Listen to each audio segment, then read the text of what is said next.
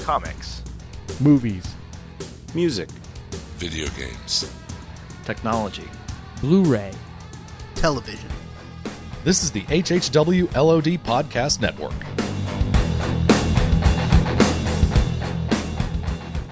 Today's podcast is brought to you by Audible.com. Get a free audiobook download at www.audibletrial.com/outnowpodcast. Over 150,000 titles to choose from for your Android, iPhone, Kindle, or MP3 player. This week on Out Now with Aaron and Abe, we're talking the 87th Annual Academy Award nominations. Otherwise known as Oscar Mayer Wieners. Okay. Wait a minute, I forgot my introduction.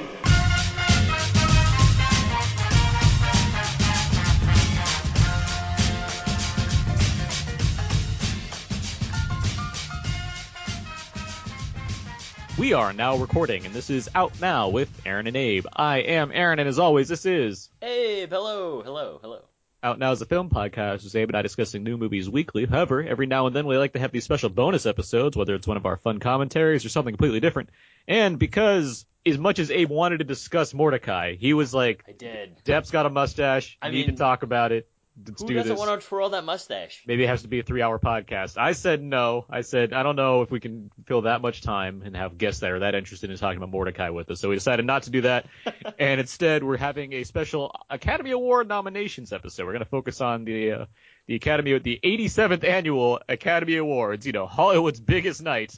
And what's going on there? And we have two guests from AwardCircuit.com. We finally got them both, guys. It's the Johnson brothers. That's right.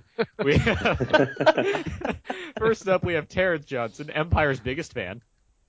Oh God, I am now. That show has unfortunately sucked me in, and I will be watching it every week. And by the way, welcome to the podcast. This is your first time on the show, so we're glad to have you. But yeah, the greatest introduction. I think I almost enjoy watching Empire as much as I enjoy reading your tweets on it when you're watching it like a couple days later. Just 'cause you've been caught up into it, as have I, even though it's not like good, but it's good. Like so. Yeah, you're kind of like, I like this, maybe. Yeah. And also, we have Mark Johnson returning to the podcast, a bold supporter of nothing mediocre or lower. Yeah, it's been that kind of year. So, yeah. Thanks for having me back. We've been trying to get you back for a while. Maybe we could have steered your ship Although correctly. these award shows technically are like, they're bread and butter, so we're glad that you guys are on. Yeah, thanks. Yeah, so we got Mark Johnson and Terrence Johnson on here. They're not related. I just like saying that because of the Johnson. it's easier to say the Johnson brothers. We look so much alike. That's the part of it, too. That's what throws people off. Pretty much, yeah. They also invented baby powder. Yeah. There you go. All right. With all that silliness out of the way, let's do some show note stuff here. Let's see. iTunes reviews and ratings. Good to get those. Helps out our show. Helps other people find our show. Abe, you know what I do when I go to Apple stores? I'm going to guess that you just log into iTunes and pull up Out Now with Aaron and Abe. Honestly, I should write reviews on the various iPads they have there, right? Wouldn't that be a way to go? But I don't do that because that would sign be up with different accounts each time. That would be dishonest. But I do actually pull up the dishonest. podcast every now and then and just start playing it. Just let it play. Just see what happens. Just leave it on. Just leave it on. I put up our top 10 that. show the other day. I thought it was fun. Yeah. People will enjoy it. But you can save me from going to these desperate means by actually going to iTunes, logging on to iTunes, going to Out Now with Aaron and Abe, writing a review, giving us a star rating. It's really simple, really easy, helps out our show. That's simple, right? Right, Abe? Pretty much. Yeah. Okay. It's great. Yeah. Let's see. We're talking about Oscar nominations this week. I want to shout out the Battleship Retention podcast. We've had both Tyler and David in the past on this show, and I was having a guest on their show this past week to do basically what I'm about to do now, which is talk about the Oscar nominations. So if you want to hear me in a different setting or just listen to a fun podcast in general, go to battleshippretension.com, and I'll be sure to put that in the show notes. Commentaries, Abe, we keep saying this, but we will have more commentaries. We're not going to tease you guys anymore where something's coming out. Something's coming out. We'll do it. We'll get it done. And I think that... we got an email. We did get an email from Matthew. We got an email from Matthew. Yeah, he says, "Hey guys, big fan of the show. Even though I don't get to see most of the movies you review, I just don't have that time to make it to the theater much these days. That gave me an idea for a segment: what to watch on Netflix, or some clever variant of that. I already have one in mind. When you do your recommendations for what people should go see. Maybe also include a movie that's on Netflix Instant. I suppose you could open it up to Amazon Prime as well, but I know Netflix has more movies and subscribers. That reminds me, I really need to watch Snowpiercer. Keep up the great work, Matt. Thank you. Thanks Matt. for the email, Matt. For one thing, thanks for the email. And for one thing, that's a great idea for our segments. Decent idea, yeah. With that in mind, offhand, movies that are on Netflix Instant right now that I would recommend. I keep saying Ida because it's It's really like- good and it's 80 minutes. Like, just Yeah, do it's it. not Just that try it long. out. Just Right. that's like I just want to Just try- just try it out. You know, I Yeah, don't want it's to pressure like- you. If you don't want to watch, you don't have to watch it. But It's try like it. Cool Ranch Doritos. Try it out. But you guys have any Netflix recommendations in mind offhand? Well, you stole mine. I was going to say that. I've been watching old seasons of Archer There you go. on Oh. Netflix. Yeah. Can never go wrong there. because I love that show. Yeah, Ida would be my recommendation. Well, since we're talking about awards, that seems like the perfect movie to watch. Or maybe Belle. I heard Belle was on Is it on Netflix? Netflix. I might check that out. One that I would recommend is one I've kind of been talking about since I saw it, I think sometime in the spring or summer. And it's actually up for a document now. Finding Vivian Meyer. Really Oh, good. yeah. Really good doc if you haven't seen it. Meyer or Mayer? That's part of the I don't know. mystery. Yeah, I don't know. You'll I'm Meyer. find out. It might be at the Mayer. end. On Abe? Amazon streaming, Yeah. I've been keeping up with The Americans. I should just binge watch season 1 yesterday. The Americans After- is fantastic. Yes, yeah. Season 1 is quite strong. Season 2 opened out kind of a bummer. Yeah, a little bit. Oh, it opens on a bummer. Yes, that is a good way to put it. But Yeah, it I is mean, well, I just felt bad for the busboy that's just hanging out in the kitchen, and it's like, hey, it's gonna be all right. It is Surprise! it is a really good season of television. That's I'm actually writing about The Americans for theyoungfolks.com. I'll be writing about this season as well, which premieres this week actually. Plug. And they're like, how do we make this show better? Let's add Frank Langella to the cast. Why not? So good for you guys.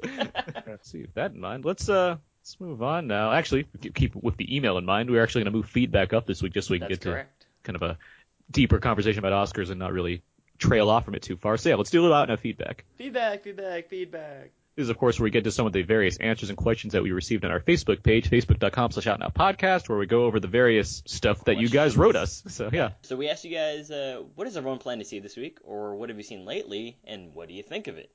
Philip writes, I saw Wolf Children on Blu-ray last week. It was great, every bit as good as Studio Ghibli's work. I actually just got a copy of that recently, and I also want to watch it. Tyler writes, I've been going through all the nominees for Best Picture for a while. I only need to watch Selma as of now. My two favorites are Birdman and Whiplash. I'm going to see Mordecai tomorrow, and will most likely leave the theater upset. Probably. It's nice being honest. Yeah, I mean, like, we weren't really going to do a show on Mordecai anyway, but... I you know. like that he's going to see Mordecai knowing that he'll probably leave upset, but he's like, I gotta see that Mordecai. He's got to see do it. you got to see what it's all about. Gotta see that Mordecai. January release. That was our only question this week, but we did get several questions for us to answer, and you guys can feel free to jump in as well here. Philip asks, if it's flawed or weak, is there an aspect of a film that you are quickest to overlook? That's an interesting question. See, this is something I don't overlook. It tends to be if I don't like the movie, I do tend to recognize like performances. I do tend to like kind of single out people that I did enjoy in the movie, despite the fact that the movie's not very good.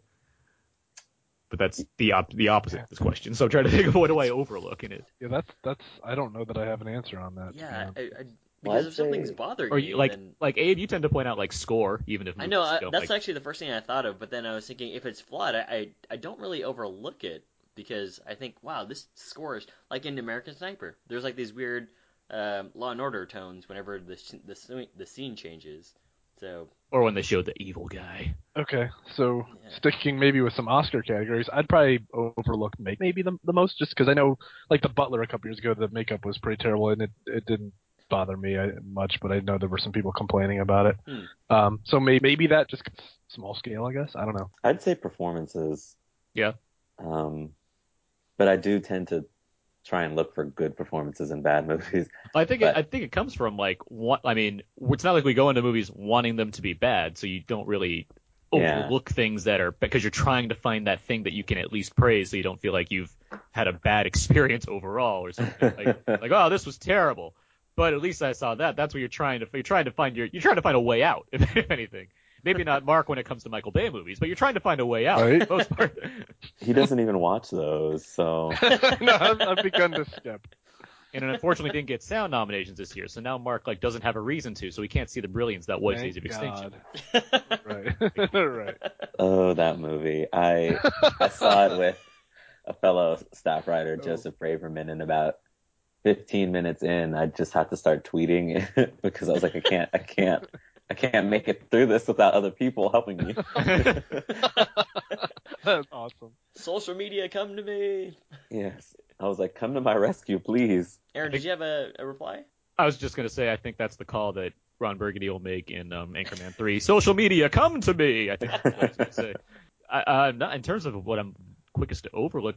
I can't think of something offhand because I was speaking to how I look at a movie where I'm not trying to pan something completely. I'm trying to find Right. something that's good about it. So it's hard to say what I overlook if I don't like something. I'm trying to look at something because I know The Judge is coming out this week, and so I'm looking at The Robert Duvall Judge. now, and I'm like, well, no, I wouldn't even say that's a great performance. So but I'm not overlooking it. I'm not because my hatred of The Judge isn't amounting to me not liking Robert Duvall in it because of that. So it's not like I'm overlooking something like that. So I'm trying to, I can't really piece together what I'd overlook in this scenario. But it's a good question because it made us think. Pretty solid. Yeah. Anyhow, Jateman asks us, what are your feelings on Kristen Wiig? And have you seen Hate Ship, Love Ship, or whatever that movie is called? It is called Hate Ship, Love Ship. Guys, Kristen Wiig? She's a fine actress. I think she's done a good job of transcending from comedic performer to someone that has dramatic depth. I wouldn't say she's like the best actress out there right now, just because there's a lot of great actresses out there. But I certainly look forward to projects that she's in.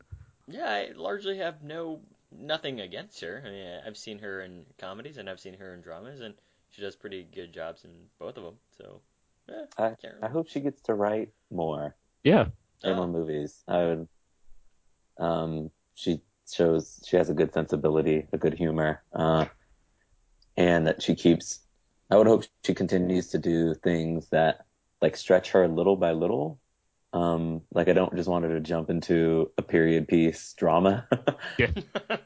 Just because. Yeah, just because, but to keep finding roles that will challenge her bit by bit. Does she have anything coming? Yeah, She's in a movie at she has Sundance. Well, yeah.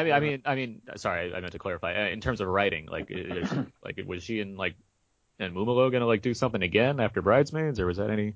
I thought they were supposed to, but I don't. I haven't heard anything. Yeah. Did she write Girl Most Likely? No, she just starred in it. Yeah. No, yeah, she didn't write Girl Most Likely, which did not get the best of receptions. All right, moving on. Next question. Let's see. Alessandra asks, if you could pick only one franchise, Star Wars, Marvel, Bond, etc., to watch this year at the cinema, what would it be? I just say Star Wars to most questions. I'd go with the Marvel. I've seen 10 of those. Why do I need another Marvel movie? I mean, you've seen 6 other Star Wars. Yeah, that's less than 10. Thanks, Matt. No, for me, it's definitely Star Wars. I've been a geek since I was a little kid. One of my children is named Luke, so it's kind of a no-brainer for No me. coincidence, huh? Right? Nope. I'd rather see another Marvel. 2 on 2. Yeah. No one's saying DC. That's Well, I look forward to the next Bond. I mean, I look forward to all of these, obviously, but I look forward to the next Bond movie. I mean, it's a Bond movie. Yeah, absolutely. It's in a good place right now. I would say if it was after Quantum of Solace, I'd be a little more. But right now, I'm like, yeah, all right, Bond movie, let's do this. Yeah, I think the reason nobody says DC is because we are unsure how Warner Brothers and DC are at world building. Not terraforming, but just world building with their characters. What if that was in the news tomorrow? DC plans, Warner Brothers plans to terraform the moon to film next IMAX sequences in Man of Steel 2. I'd see that movie right away. I think that was out on feedback. Feedback. Let's move on now to I Know Quickies real quick before we get to our Oscar nomination talk. So I Know Quickies. TM. Yep. This is where we go over some of the movies that we might have also seen during the week, which is why it's called I Know Quickies. TM. So yeah, real quick before we get to the main discussion of the week, have you guys seen any other movies this week? Start with Terrence. Have I seen any other movies this week? Or just recently in general? I watched La Dolce Vita, Good one. the Fellini film, and was disappointed that I didn't like it as much as I wanted to. This is the first time you're seeing it? It was the first time I saw it, yeah. it's gorgeous movie to look at, and in a way, it reminds me a lot of Birdman, in that you could tell like there's a lot of technical virtuosity going on, and the performances are pretty good, but that something is just keeping me from liking it as much as I should, given all that's happening. So yeah, well, there's a double bill for you: Birdman and La Dolce Vita. There you go. Wow. Have you seen other Fellini films? I love 8.5. Ah. I'm making my way through my Criterion supply of DVDs that I own but haven't watched. Yeah, no, I have a fair number of those as well, actually. It's like, yeah, I want this. I'll watch it sometime. Yeah, actually, I saw a pair of films that I think also stayed nicely side by side together this weekend. Yesterday, I got to finally see Dear White People, and then today I went and saw Foxcatcher again. Comedy So classics. those two, hand in hand. So, but no, I really liked Dear White People. I liked it a lot more than I anticipated, and I kind of still feel the same way I do about Foxcatcher. I think it's a really well-made film, and it has all the right parts. Just the final total isn't what I would have hoped for, I guess. See, that's exactly how I feel, and I know, Terrence, that you're obviously a huge fan of. I believe that's your number one of the year. If I'm not Yeah. mistaken. Yeah. That's right. It's a good movie. I think it's well made. It's well executed. I just gets so dull after a while for me, and I don't know. There was just something missing from it. So I'd still say it's good. It probably makes my top 20 for the year. Not what I would have hoped for, I guess, from Bennett Miller.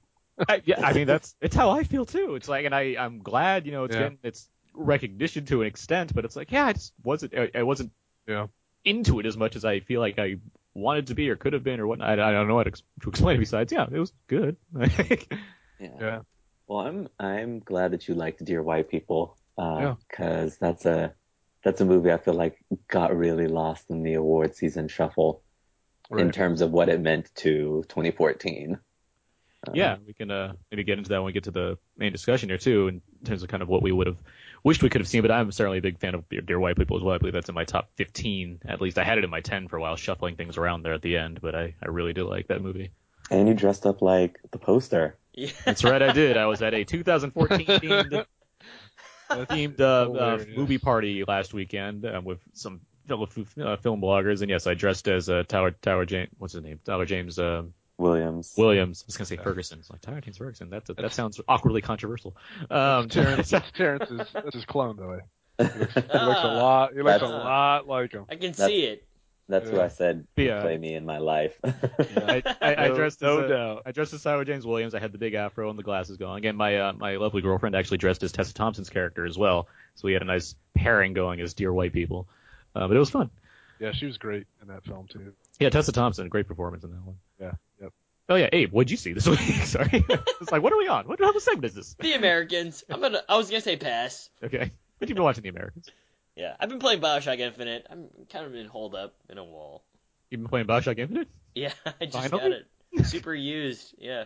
I feel like we told you like a while ago to do it, so probably about a year ago. You and Adam and I could have like a video game discussion about the game, but yeah, you never did. So Walrus Moose late quickies. At some point.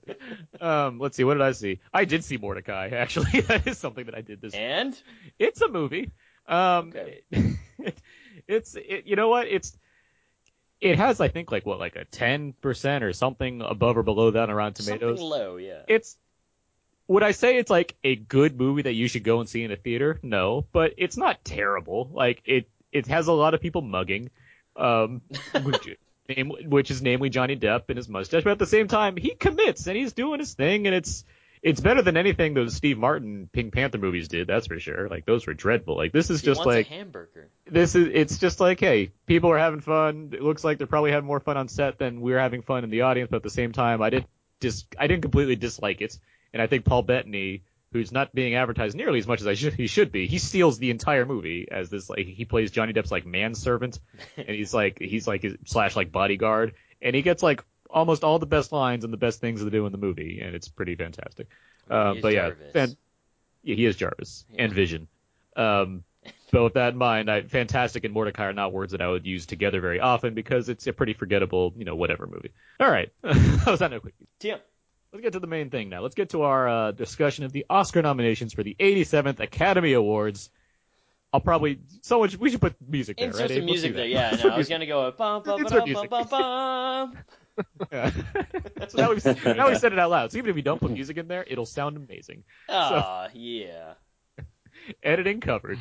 So let's a general thoughts on the Oscar nominations overall, and so with that in mind, and Mark, what do you think of this year's batch of Oscar nominations? What are your kind of general thoughts on them?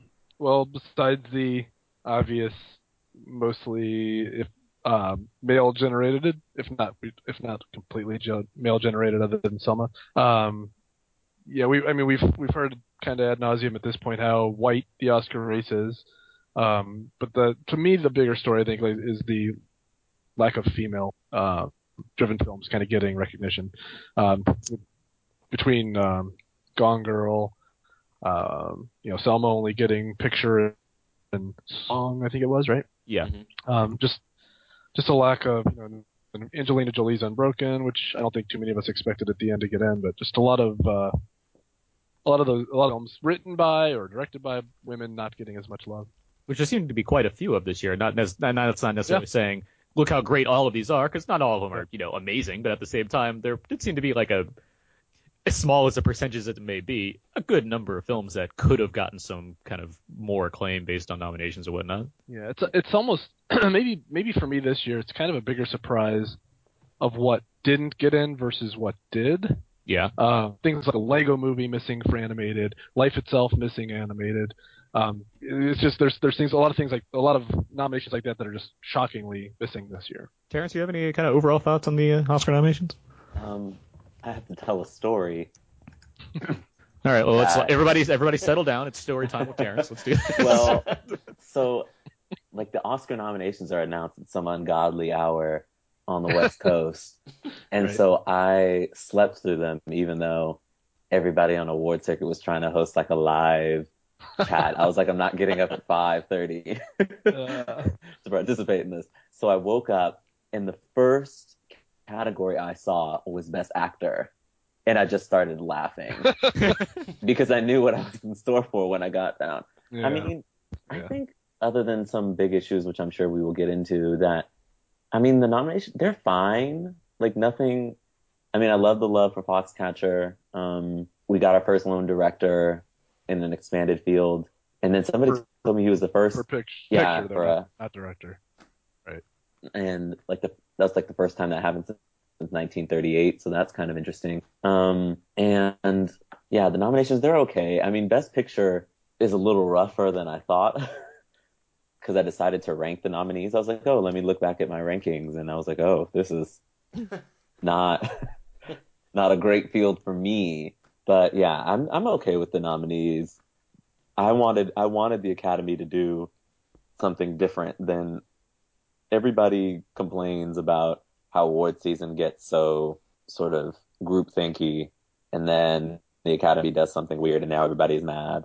So yeah, I liked that there were a few things that were a bit weird about the nominations.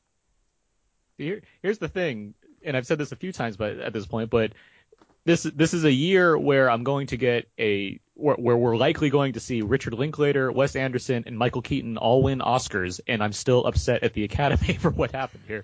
It's just like there's a lot of great stuff here, no doubt about it, and that's ultimately what this is. I mean, it's a representation of what people consider to be some of the best films of the year, and I'm not denying that. Looking at this list of films, the ones that are highlighted the most, with some exceptions based on my own opinions, I see a lot of really good movies here. And I mean, I have Birdman and Boyhood, which are my two favorite films of the year, competing to win Best Picture. I feel like, yeah, that's great. Like, the movies I love the most are probably going to win something. That's awesome.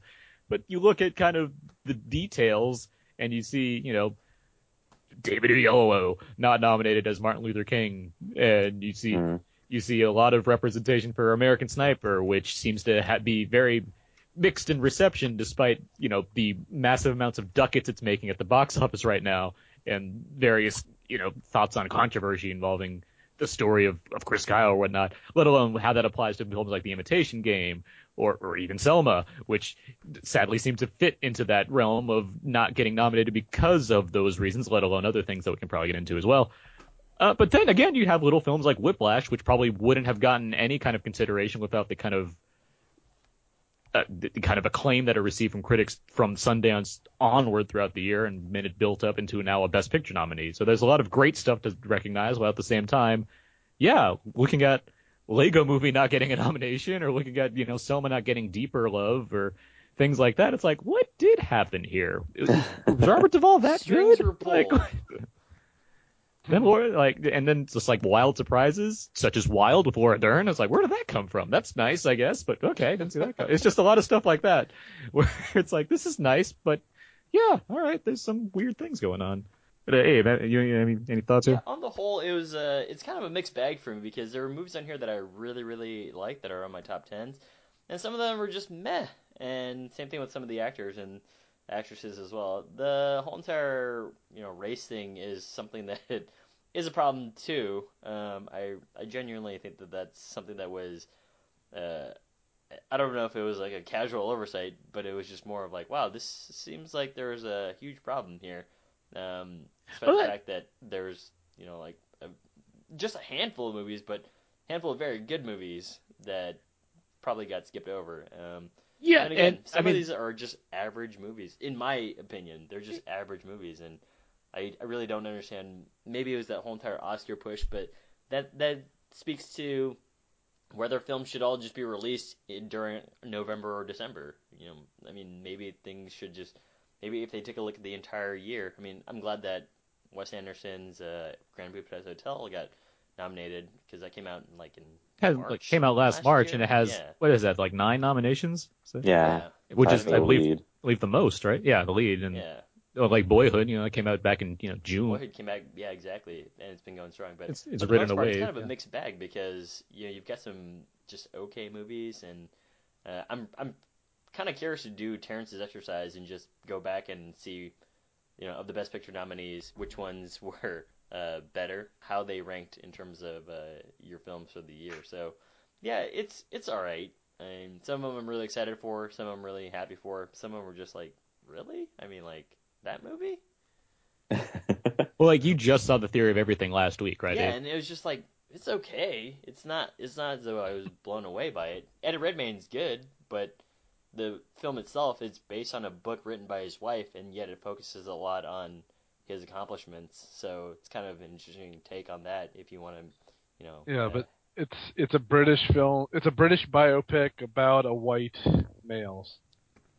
yeah, when you think about it that way, yeah. Pretty much a just like The soft Imitation toss down Game. the middle. Well, Yeah, I think exactly. the interesting thing would be like Yeah. that 2 of them were able to get in. Yeah. Because we always talk about like Yeah. the British voting block and which one are they going to pick. Well, this time they got 2 movies.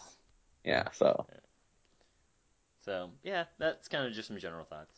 Let's dive in. We can get into some kind of snubs, highlights kind of thing. And I mean, snub is it's an interesting word to use sometimes, just because of how the kind of voting process works and what to really take away from what the Academy's doing. Like, Abe, you mentioned the lack of, we've all kind of mentioned the lack of diversity in this year's Oscars. And I mean, it's not as if I feel, and maybe I'm completely wrong, I doubt it, but it's not as if I feel like the Academy gets together, or like all the white members get together and think, what can we not nominate? I don't think there's that kind of jury selection going on. I don't think that's what's happening either. Yeah, but at the same time, you look at the kind of acclaim that a movie like Selma receives, and the clear acknowledgement of its accomplishments and what have you, and then you see it only get 2 nominations. Now, we should delve into this more of what actually happened. Either Terrence or Mark, do you guys know? Would you like to describe like what it is that kind of led to Selma not getting the best kind of, I guess, start for Oscar nominations? Yes, we can talk about Paramount's Right.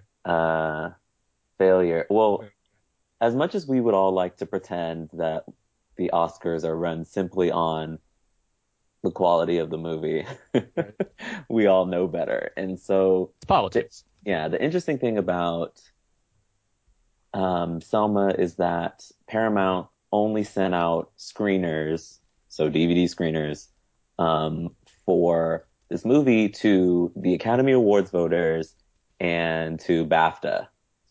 So, which means that from whenever they saw it too, when nominations were due, they've been so many guilds, like the Production Designers Guild and the Costume Designers Guild and the Writers Guild and the PGA and all of these different groups that represent each sort of step in making a movie. And none of them are seeing the movie because it came out so late. They don't have screeners, and Selma's not getting nominated places. And so when you think about like reasons why the Grand Budapest Hotel might have made it, it picked up every major guild other than maybe one. If I can't remember how many guilds it picked, like 10 or so. And so you're seeing that's showing you broad industry support for a movie. But in Selma's case, it only opened up in a few cities before the year ended. It didn't open wide until after nominations, or around after ballots were due. Yeah, the voting for, yeah. And so sort of getting into, you were talking about movies being released at the end of the year. Selma also fell into the trap of, if you release your movie earlier in the year and there's a controversy, you can sort of wade past it because other movies will start getting controversy about them. But its controversies happened late. And so there's just all sorts of factors as to why Selma might not have picked up more nominations. But I do think it's interesting to note that, like, if we're talking about this movie being an anomaly, right? It got song and Best Picture. Mm-hmm. Think about something like Foxcatcher, which, according to the Academy, is one of the best directed, best acted, best written, and a movie with the best makeup, and it didn't make picture.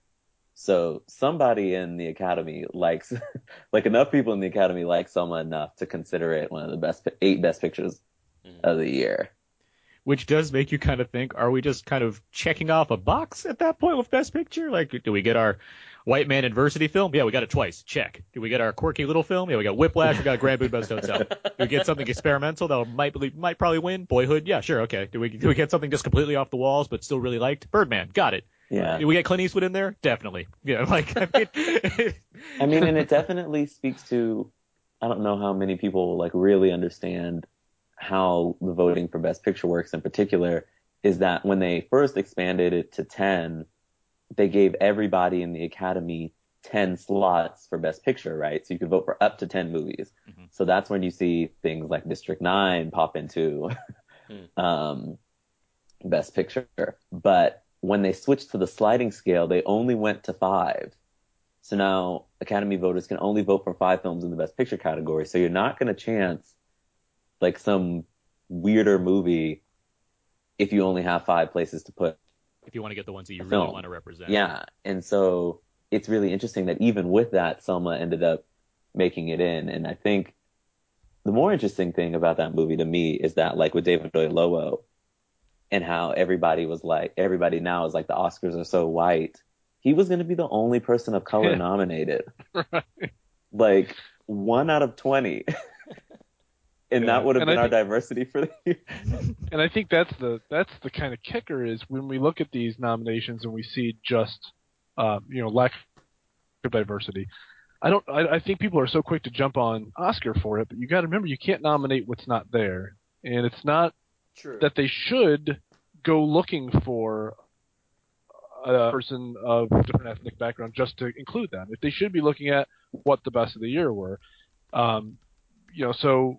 Really, where it stems from is the Hollywood system, the film studios, where they're not putting out enough quality films like Selma or like 12 Years a Slave, maybe, or whatnot.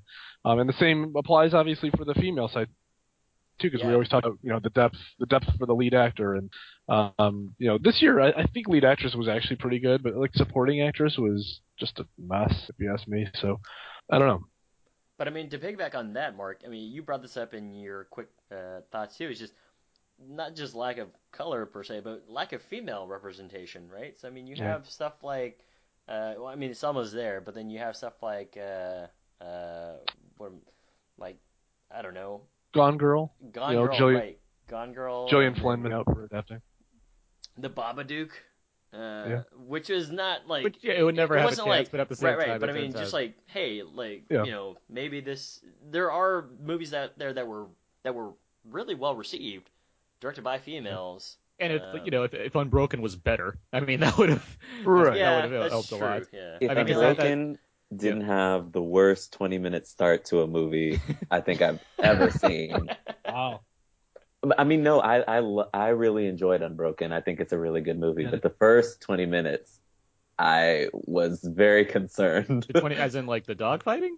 As in, until they hit the water and were stranded, that movie Because was... I really liked the beginning of Unbroken. It's the rest of it. Oh, man. I like the middle. The middle is like what does it for me when they're stranded at Yeah, sea. Because they were doing So between the flashbacks four of us, we really like all of Unbroken. Yes. Exactly. Yeah. It's a 4-star If you put all of movie our between thoughts 3 together. Yes. Right. Well, and I mean, to look at what causes controversy. If you had Ava DuVernay get a Best Director nod, no one would be talking about anything. It's like you got a black female person as a Best Director nominee, so yay, people can shut up about it. In terms of kind of general thoughts, as far as like how to judge the Oscars on things. But yeah, Mark, you're exactly right. I mean, there isn't a lot to go on when there's only so many things to nominate, and then those things don't happen. So it's like, yeah, okay, pile it on now, but well. It's become less of a thing for me to really think about this at this point. I've had plenty of time to vent in terms of like what happened. And there's obviously a lot of understanding to go into why things happened the way they did, which Terrence, you very aptly described already. And yeah, I mean, the movie basically was being finished like up to a certain point still. Paramount had made certain choices that may have not reflected well compared to like Fox Searchlight, who's done like a terrific job with like Birdman and Grand Budapest Hotel, and what's the other one they have? Wild. They seem like they've gotten everything in a line where they've submitted all their movies, they've done everything they can. The movies are fairly controversy free. Like I don't think anyone's really finding much to say about Birdman or Grand Budapest Hotel. It's like this didn't reflect the 1920s properly. I don't know, but They're starting to now because a certain major event happened Saturday night. go. There's already some backlash against the film that everybody forgot they loved yesterday. So Okay. That's the other thing. The Academy has a very short memory. That's always something which is why movies come out in November and December. Yeah. Rarely make But it past that. a movie, no movie that has come out later than October has won Best Picture since $1 Million Baby. Interesting. So their short memory. There goes my Boyhood pick.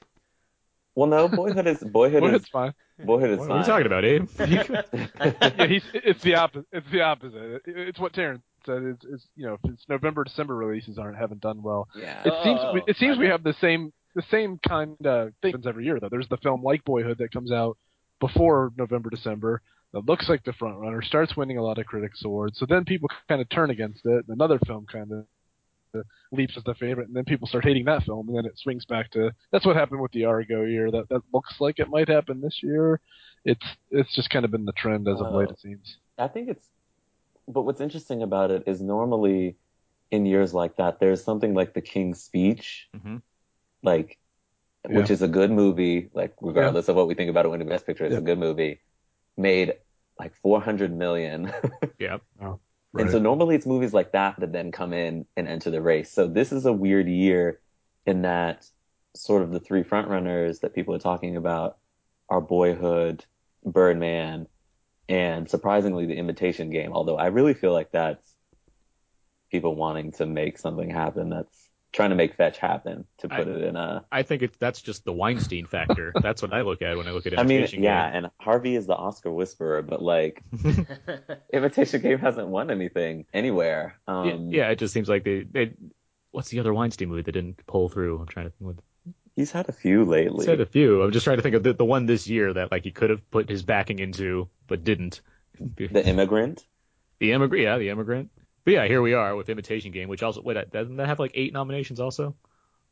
I think so. I think Imitation Game was tied with Birdman first, wasn't it, or was that Birdman? No, Birdman and Budapest were tied with most, and I think Imitation was one behind that or something like that. But yeah, I mean it has a lot, but yeah, it's not really. Yeah. It's like steady in terms of kind of the limited release that it has currently, and it seems to be getting the regard, but in a certain sense. But yeah, it's not picking anything up because there are movies that are frankly better than that are out right now. Yet it's still one of the best directed films of the year, apparently. So I was surprised to see that one, but here we are. Let's see. Let's move on from this stuff. We're talking a lot about kind of snub stuff and mainly with like Selma's. Actually, last thing I did want to point out because Paramount I was trying to get to this earlier. Paramount with Selma. Do you think that they tried to put a lot of stock into Interstellar and that just didn't pay off for them as much as they would have liked? Yeah, I think that was their first bet.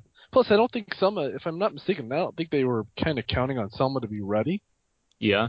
If I remember how it went down, and Interstellar was kind of their pony in the beginning, and when that kind of didn't look like it was happening, it seemed like the switch over to Selma was too late. Yeah, I think this is a combination of things. I mean, Interstellar is directed by Christopher Nolan. A sci-fi film just won big last year. They were like, maybe this one with all these actors can push through finally. It has that mix of prestige and blockbuster quality to both make the... But like Selma premiered at AFI Fest and everybody loved it. And that was early November, maybe the second week of November. And it wasn't even finished, right? It was like an early cut of the film. Well, see, that's what had me confused. I heard that I thought she was finished then, but apparently it was not going to be finished till right before Christmas, which sort of gets into a whole host of other things of like why we're rushing to just finish movies solely so they can compete for awards. But I do think it's a little bit of they didn't really know what they had and they couldn't find a way to sort of correct any issues. My big thing with that movie is that I think they should have opened it wide on Christmas. Yeah. Rather than waiting till January. That way, if it was already making money, the one thing that when you combine prestige and money, the Academy tends to not ignore things. That would have been the key. Would have been a nice statement to have a movie about, freedom in the midst of the interview situation going on, opening up wide on Christmas Day. But, that's another conversation, I guess. Last thing I want to say about Best Picture, I want to move on because there's other things we can talk about. But Best Picture stuff, you talked about kind of how the voting process works, which I think is interesting. I think more people should look up just to kind of have a better understanding rather than kind of piling on certain things about movies that they may not like but seem to see winning all the time. But in that regard, opening it up to 10, when did that happen? Like 2009? Yes, because the way I remember that is because Dark Knight wasn't nominated. So 2009 is when they opened it up. Dark Knight or WALL-E wasn't nominated. So 2009 they opened up to 10 pictures. And then, when did it go to it stopped being like 10 pictures total, and then it was like the max. 2011 is when they started the 5 to 10. So it could be anywhere between 5 to 10 nominations. The thing about that is, I mean, I think the idea of opening up the race to begin with was to like promote the more general audience friendly movies, not necessarily that they're bad movies, but open up the things like District 9 as you mentioned, or The Blind Side, or Up, which is a novel way to both get more recognition to some of these movies that a lot of people like, not just people that vote in the Academy and people that are like us necessarily, but at the same time, now where we are having this opened up and the way it works, you don't get those anymore. Like, look at all these movies. The only movie on here that's a blockbuster, technically by default, is American Sniper, but like we're not. It seems like if anything, it's backfired. Where you're not getting the kind of mass-friendly movies that could be like you're not getting a Guardians in here. You're not getting whatever Captain America or something in this Best Picture race. You're just getting more of the art house stuff, which regardless of how one may feel about those kind of movies versus these kind of movies, how horrible that would be to mix movies. I mean, it's a little like, hey, is there something to do about that, or is there anything to change? Like, is there? I mean, I would love for them to go back to the straight 10, just because I felt that for the 2 years that we had it, I really felt that the Academy looked at each of those movies and what that Best Picture lineup would mean for the film year. The Blind Side being the perfect example, a movie I do not like at all, but it's hard to argue against it being in Best Picture when it made $200 million and it had the Best Actress winner. So if we're talking about movies that represent 2009, that's certainly one of the 10 to 20, maybe, if you were to talk about that film year, you'd bring up. Where you look at this year and it's like, no one's going to like, and that's the thing too. Certain movies just aren't going to win, regardless of like, no one thinks Whiplash or The Theory of Anything is going to win Best Picture movie of the year. Like that's not going to happen. Yeah. And even Selma at this point, Selma's not going to. I mean, I'd be head over heels, but very like crazed over like Selma won Best Picture after getting nothing else. That's crazy. That would make me actually think more of the Academy just voted for it because it's black, like that, and that'd be weird because it's like it's just after 12 Years a Slave. So what kind of checklist do they have here? Yeah, secret one. I like I said, I like the straight 10, and I think it really comes down to what this group of 5,000 to 6,000 people like the most. People always have to keep that in mind. Like, I love the Oscars, and I do think they definitely mean something. But you put any group of people together, and the likelihood is that they will not always share your same interests. And I mean, they can't. I think if you had like Titanic, like if Titanic came out now, it would still get nominated for Best Picture and it'd be winning all the awards. And so, but they can't really nominate what's not there. It's not like they're going to nominate something like The Hobbit for Best Picture. Whatever. If That's they did, a then everything would dig just at be Mark. a farce. Yeah, it'd be over. Everything would not be you awesome. You guys can have your awards. I'm just gonna watch a good movie. I'm glad that Terrence said that he does believe the Oscars mean something, because that means I don't have to put on my smear campaign of Terrence doesn't actually believe in the Oscars. I can stop that one now. Damn it! I've got to delete all these tweets that were ready to go, Aaron. Let's move away from these kind of bigger categories, and let's get to some of the other stuff that we might have liked to have seen, or that we do like seeing being represented.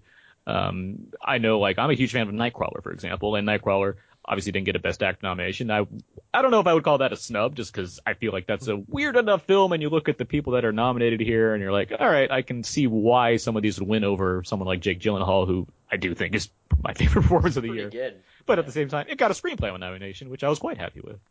But are there any kind of nominations that you guys were big fans of seeing, even if it was just like the one nomination that it got? I got to move away from talking about Foxcatcher. Okay. But I mean, Bennett Miller. I have a question yes. for you about that. Do you of the actors in Foxcatcher, do you think that Steve Carell was the one that should get a lot of the recognition? Do you think he's better than Channing Tatum? I think I would go Channing Tatum, Ruffalo, Carell. Yeah, I agree. Yeah. But it like the space between them is very, very, very, very small. You're saying that Carell got in there by a nose? Yeah. Oh, wow. Best makeup prosthetic nose. Hey, way to call back to Nicole Kidman when she won her Oscar for Virginia Woolf. Boom. I like the Nightcrawler. Nightcrawler is interesting just on like there's one movie every year that does really well with the guilds that we all think is going to do well with Oscar, and then it doesn't, and that was Nightcrawler. Because I thought for sure it was going to get Gyllenhaal and Russo in as well. I mean, I like for the editing for Best Whiplash is another one where because that's Whiplash. if there's something That's a good one. if there's something to highlight in that movie, that's something that certainly would. I'm happy for Captain America getting in visual effects. I mean, for me, it's Wes Anderson, and he's got more than one nomination. But the thing is, he's been making these kinds of movies for a very long time, and now they're saying, hey, by the way, you can also have an award. You can be nominated for an award for Best Picture, writing, screenplay, costume design, et cetera, et cetera. It's like, well, he's been making these movies for a long time. I don't know what's so different about this year. I mean, if you think, oh, well, he had A-list actors in it. He's had A-list actors in his other movies, too. George Clooney as the voice of a fox. What's his face? Gene Hackman as the father. Gene of Hackman, Tenenbaum. Bill Murray, and all of these Yeah, movies. I don't know what the difference is this year. Willis, Norton. To be fair, and mind you, my number one happiest nomination probably of the day was seeing us show up for director finally, because he had been nominated a couple times already for screenplay. So he had been nominated 3 times before this year, but he got 3 separate noms just for Budapest Picture, director, and screenplay. So it was nice to see him finally kind of be taken seriously for director, I think, since we'd seen the screenplay thing before with him. But that was only my number one. I was also happy, as strange as this might sound, with I'm Not Gonna Miss You, the song from Glen Campbell, I'll Be Me, getting nominated. I really like that song, and it's kind of a sad story behind that. Country music legend is, he's got Alzheimer's, I think, right? And it's his last song or whatnot. But yeah, those 2 are probably my 2 favorite noms. That's why I don't know Glenn Campbell, because it's country. I was like, what is this Glenn Campbell movie? Well, interesting. And I'm not a huge country fan. Is Grand Budapest World War II adjacent? No, I think it's Russian World Revolution. War One. World War One? I can't remember what time period it's. Well, there's Yeah. 4. Right. Yeah, It's I kind mean of- the main one with Gustav H. Yeah, that's in 1932. So I mean, 32. Yeah. It's between first. Yeah, it's between First and Second World Wars. Okay. Yeah, because I was gonna I had an argument with somebody on Twitter about this earlier today with regards to You got in an argument on Twitter? I can't believe yeah. Well, it was more like a discussion, a heated discussion. I was very calm, but this other two people were angry. I mean, how do you know? Were they using multiple exclamation marks? I can tell the tone of the voice by what they were tweeting, but we were talking about sort of Oscar bait and what that term means, and I said that if there's one thing that the Grand Budapest Hotel Yeah. that came out in March that's set in fictional nations involving a multi-layered story, it's Oscar bait. That's Oscar bait, all right. Well, we were talking about, people were saying like, oh, there's no such thing, and I was like, normally if your movie is World War II or World War II adjacent, at this point you're making the movie for awards.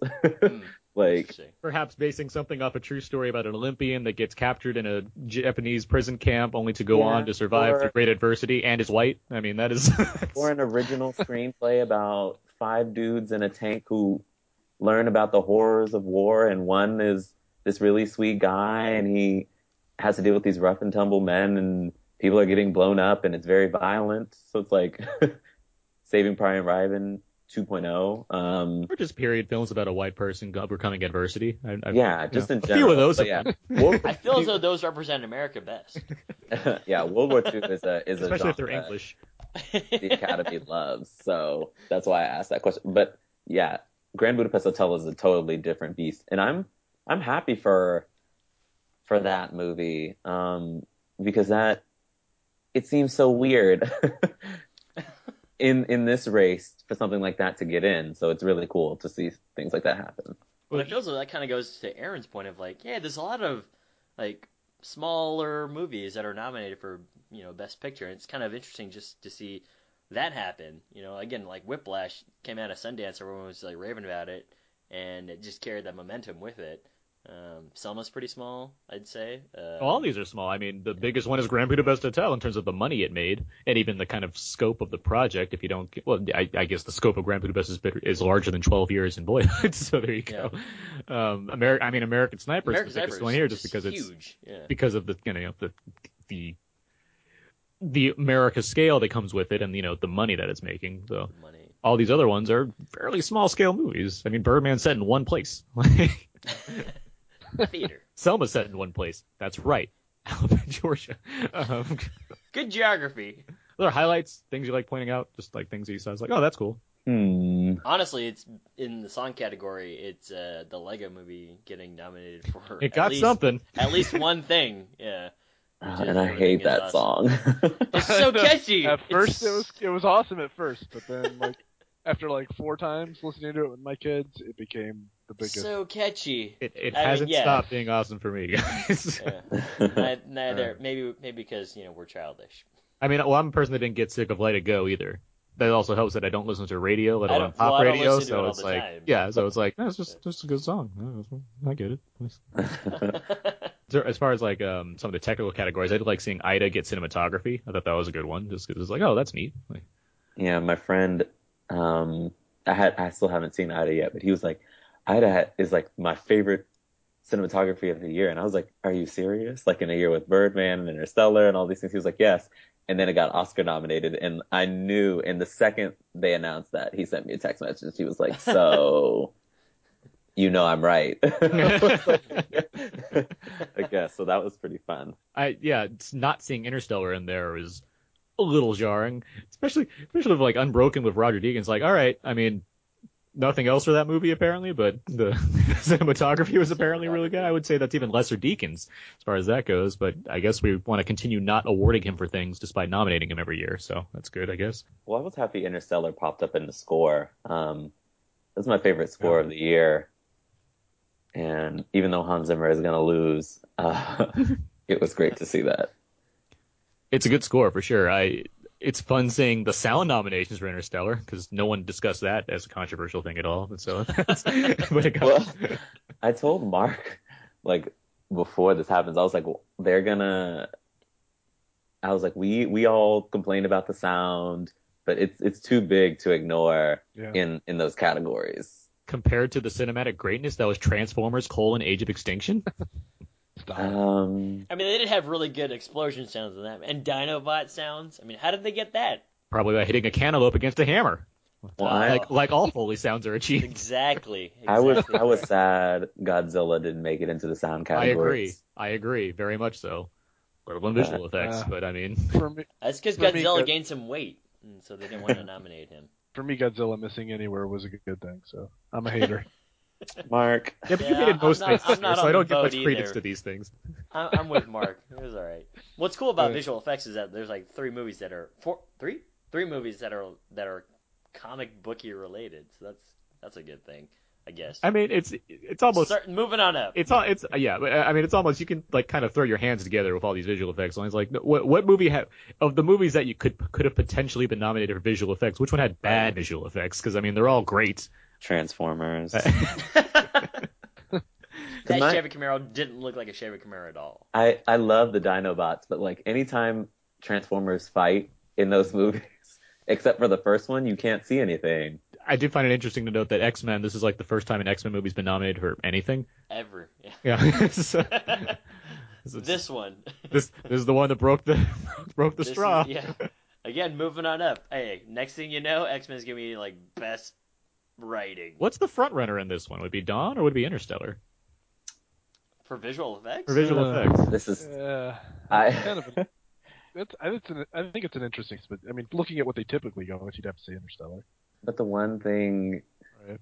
is that if it was in Best Picture, I would definitely say that. It's not like But Benjamin Button, for example. I'm trying not to get my hopes up and not to believe, because the last time I did this with the Planet of the Apes movie, Hugo won. So I don't want to. I'm purposefully saying Interstellar in the hopes that Dawn will win.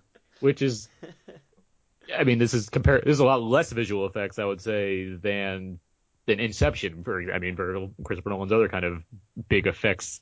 Kind of like Interstellar, it's very practical, I guess is what I'm trying to say. Yeah. Like, hey, look at the space backgrounds and stuff. Like, I wouldn't, there's not, especially compared to all the other nominees in this category, there's not like a ton of CG in them. I mean, there's no computer created character. I guess Tars maybe in some scenes, but there's Tars is practical. it's as well. practical. I mean, in terms of like maybe some Yeah. wide shots or something like that. It's like there's little stars running around. But He's a real boy.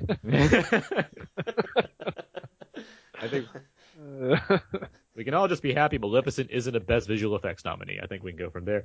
I would agree. But it did get best costume design, Eh, which you kind of could. I'll give it You could that. see coming. I could see Yeah, that coming. I could give it that. Okay, here we go. How about movies that we kind of wish got some nominations, like something that got snubbed completely, just didn't get any kind of recognition whatsoever, and just movies that you would have liked to see get in there. My example is A Most Violent Year, which is a movie I really, really like. Do you think it's because it came out late? No, because Yes. look at some of these other. I mean, that probably helped. Yes, but but Jessica Chastain certainly had a lot of steam going in, and she didn't get anything. What was it? But Streep was that good in Into the Woods, so there you go. Apparently. We talked about the Babadook earlier. I think that's one I would put up there. Most Violent Year, like you mentioned. Life Itself, missing for Doc. Yeah. Maybe Force Majeure. Force Majeure, yeah. Top 5. I'm a big fan of top 5 as well. I'm a big fan of Top 5 too. What would you put Babadook in? Actress. Actress for And, sure. and writing? Production design Maybe. Production design, perhaps? Yeah, production design. Maybe for the screen- book alone. Yeah, Okay. right. um, But no, her for sure. Actress for sure. I actually can't think of a prop more prominent in a film in 2014 than that Babadook book. Mhm. So, Well, we just talked about Tars. well, Right? not even Tars, Or just like the that. Grand Budapest Hotel itself. I could The figure- hotel. Yeah, the hotel. Yeah. Right. Well, I mean, it Right. got on It's production true. design. It's true. So. Yeah, it got in there, yeah, sure. I would have liked to see Dear White People in original screenplay. The Dinobots, going back to production design. I'm sorry, I'm kidding. But okay. What else? Under the Skin and Score. Yes. Yeah, that would have been. That would have been Yeah, great. we talked about that just not too long ago on a different podcast. But yeah, the score is quite haunting. It's interesting because I never want to listen to that score like by itself, but at the same time, I completely wanted it to get a best score nomination. It's like this is one of the most evocative scores I could. I listen to that score all the time. It's great to write to. Is it? Yeah. because you feel See, now I almost you want feel to like you're in another place. I almost want to experiment with this now. Now I'm gonna go to Should. Spotify and get this under the score soundtrack just to see like what is this like writing to? Where's the movie after review? Let me do this. Yeah, pick a weird movie, throw under skin score, and write about it. I'll try that out. I mean, 2 foreign language films. Mommy, the Xavier Dolan movie would have been great, or The Way He Looks, which was Brazil's foreign language entry. What was that? Both of those are so good, but they weren't on the short list. So, What was the Brazil one? What was that one about? The Way He Looked, it's about this blind kid in high school who it's sort of a coming of age tale, and he's really testing out his independence, and he has this friend who kind of likes him, maybe doesn't, and they're both young virgins who have never hooked up with anybody, and enters in this new not exchange student, but this new student to their high school who forms a fast friendship with the main blind guy. And it's so good. If you want a movie that'll make you happy by the end, you should watch that one. One of the ones that I would call out too, is on my top 10, is Skeleton Twins, and I was kind of surprised by it winning Sundance for Best Writing, and I guess too small, no one really cared. Skeleton Twins and was it Obvious Child are both ones that I think people. Obvious Child too. I mean that they.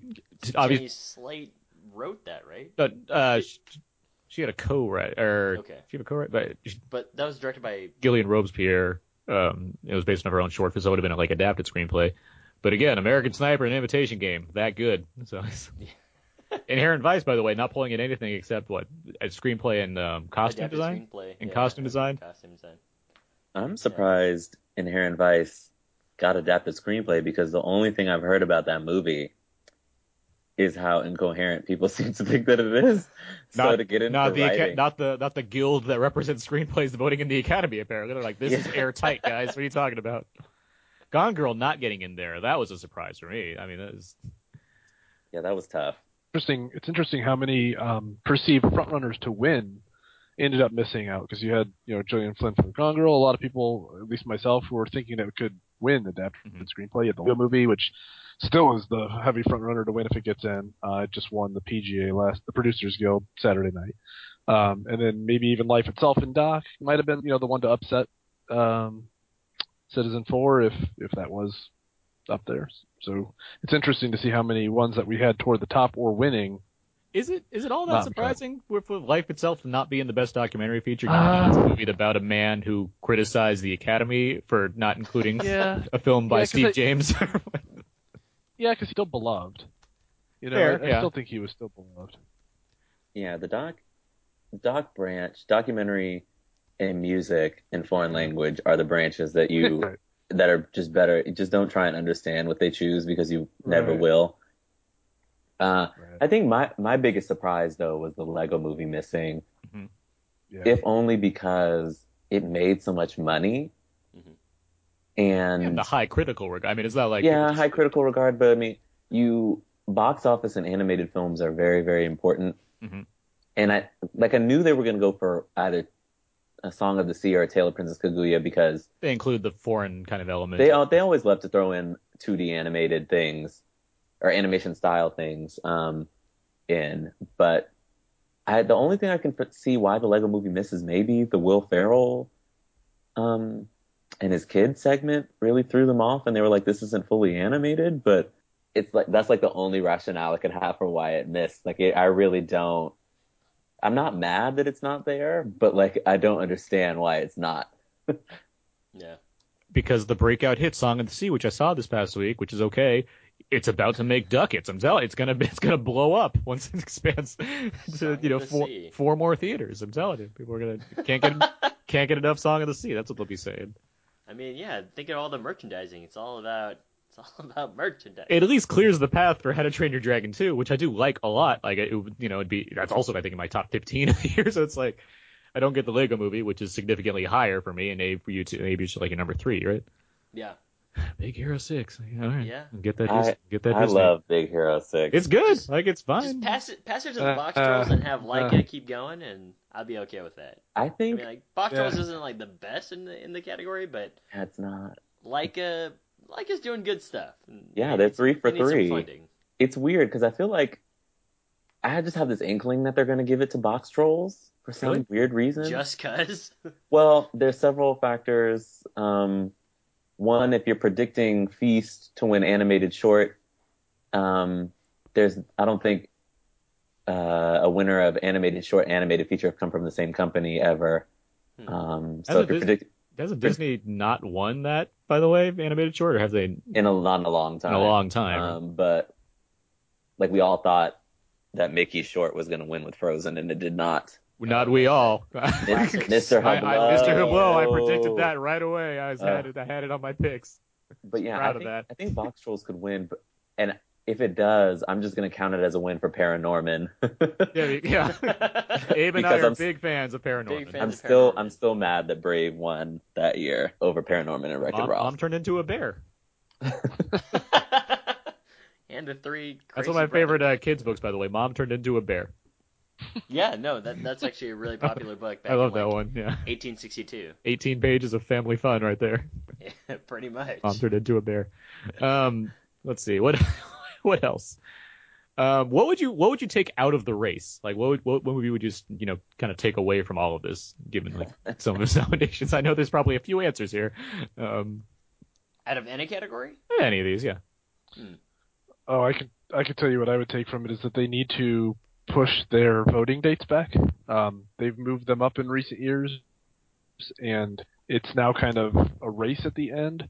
And a lot of things like what happened with Selma, I think, are a direct impact of not having enough time to see everything and get a proper reading of the year. So I'd say give them more time to vote.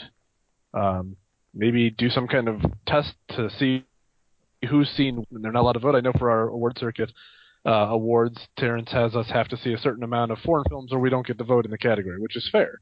Yeah. So it should be the same for categories. They should have to have a checklist of films or some kind of proof that they've seen enough films before they really get an opinion on what's the best. Did you want us to do like our takeaways from the Oscars or our takeaways like from the categories? Bart gave a very nice answer for a question that's a little different. I'm sorry. That was a great answer. I like that answer. It's a good. No, that was a really I was like, wow, that's super solid advice. I would say yes. What films would you like to take out of the race? I take out The Theory of Everything from Best Picture. I thought you said from the race. I'm like, oh god. All right, sorry. No, Go on then. It's fine. I just want I guess I'd take Theory of Everything and Whiplash out. Oh. Only 50% with you there. Yeah. Oh. And I'm probably I'm on like the don't really care about Whiplash Island by myself, which is okay. There's 1 or 2 movies every year that everybody else loves that I don't. Even Just Keep Simmons? I wouldn't have him in there either. Oh, okay. Oh, wow. The one guarantee of the night? Well, Just I Keep Simmons? actually really liked Miles Teller. His performance in that movie is what I really take away. I really believed that him as the character would do those things. That car crash scene was. I was that's like, what really? that's what Would took me he out do of the that? movie. Yeah, would he just get up from a car scene, run to the hall, and keep playing? I mean, Yeah. albeit Yes. they did show like the whole entire like he can't really get a grip because his hands all messed up, but That's called upswinging. that's called wanting it, right? You gotta want Yeah, it. that scene is what sort of ended the movie for me. What else would I take out? I mean, American Sniper doesn't have to be in Best Picture Or screenplay. or editing. Or a lot of categories. Well, I'd leave it in sound. I think it has good sound. That sandstorm sequence is pretty impressive. It's funny. Actually, we were talking about movies that I wish got nominated. I think Fury should have got sound nominations, honestly. I was, Yeah. as much as I'm kind of indifferent to the movie. I mean, the movie's fine. Like, it's fine. Like, we thought it was fine. But, I mean, I felt like sound nominations, it deserved those in terms of kind of what it accomplished. More so than Unbroken, I would say. I And recognize cinematography, I think, in that movie is... It's a good-looking movie. There's a Really lot of good. good-looking movies. Yeah. I mean, Yeah, that's true. Dick Poop. I mean, I take that one out of the race, though. If I'm going to answer this question correctly this time, I'd say I'd almost take out everything British this year. I'd take out Theory, I'd Imitation, I'd take out Mr. Turner. See, I know you're not a big fan of Mr. Turner.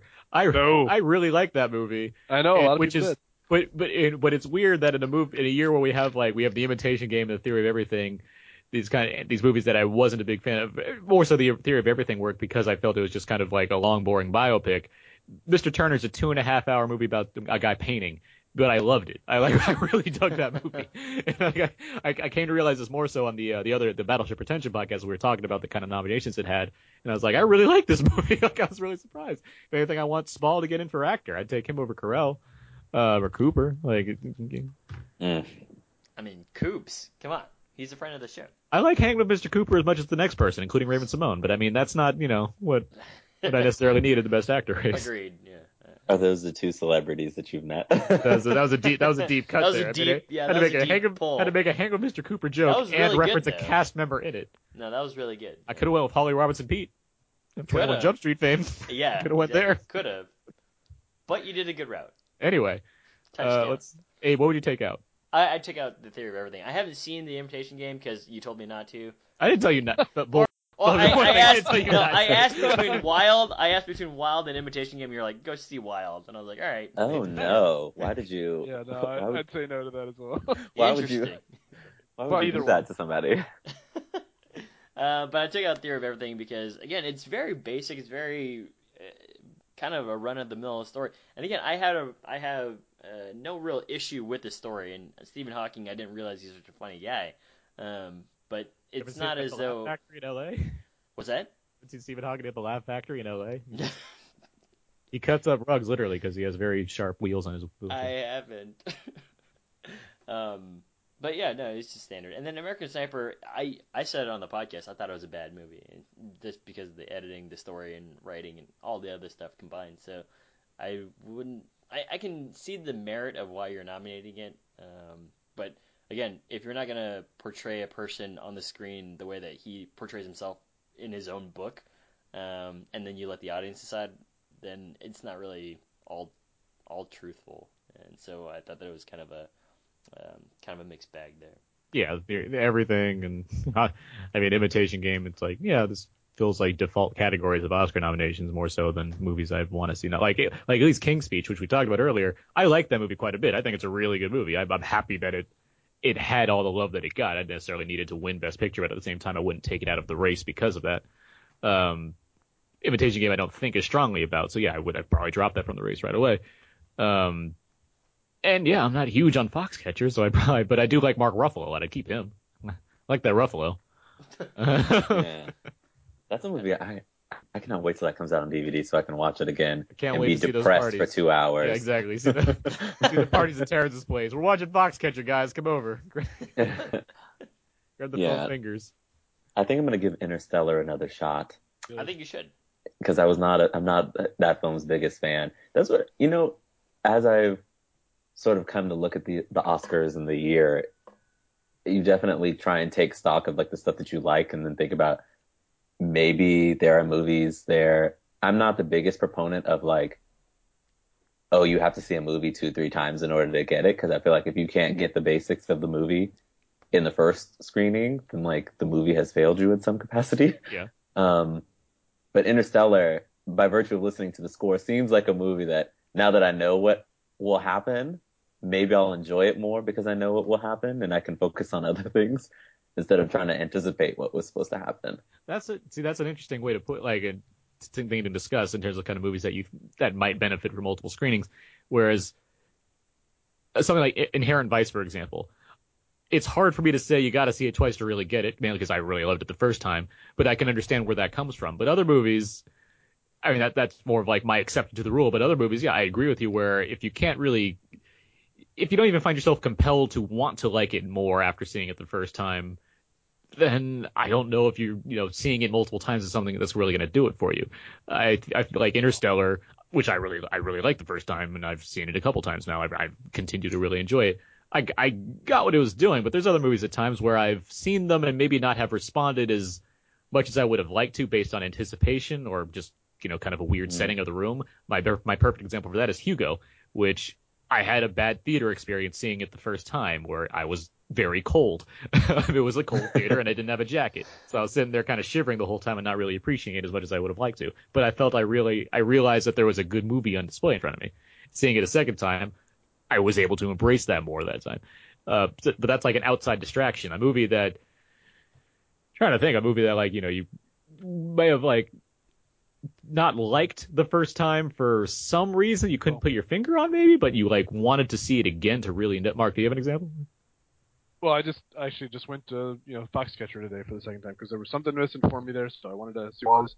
Still, for me, it remained the same, but on the other hand, it was the same way for Under the Skin that I actually hated it the first time, but so many people liked it that I wanted to go back and watch it, and now I wouldn't say I love it, but I like it, and I can see, I guess, the parts of why people are loving it so much. So I think it helps if you are if you're disconnected in some way from something and you're curious. I think it's always a good idea to go back and see something.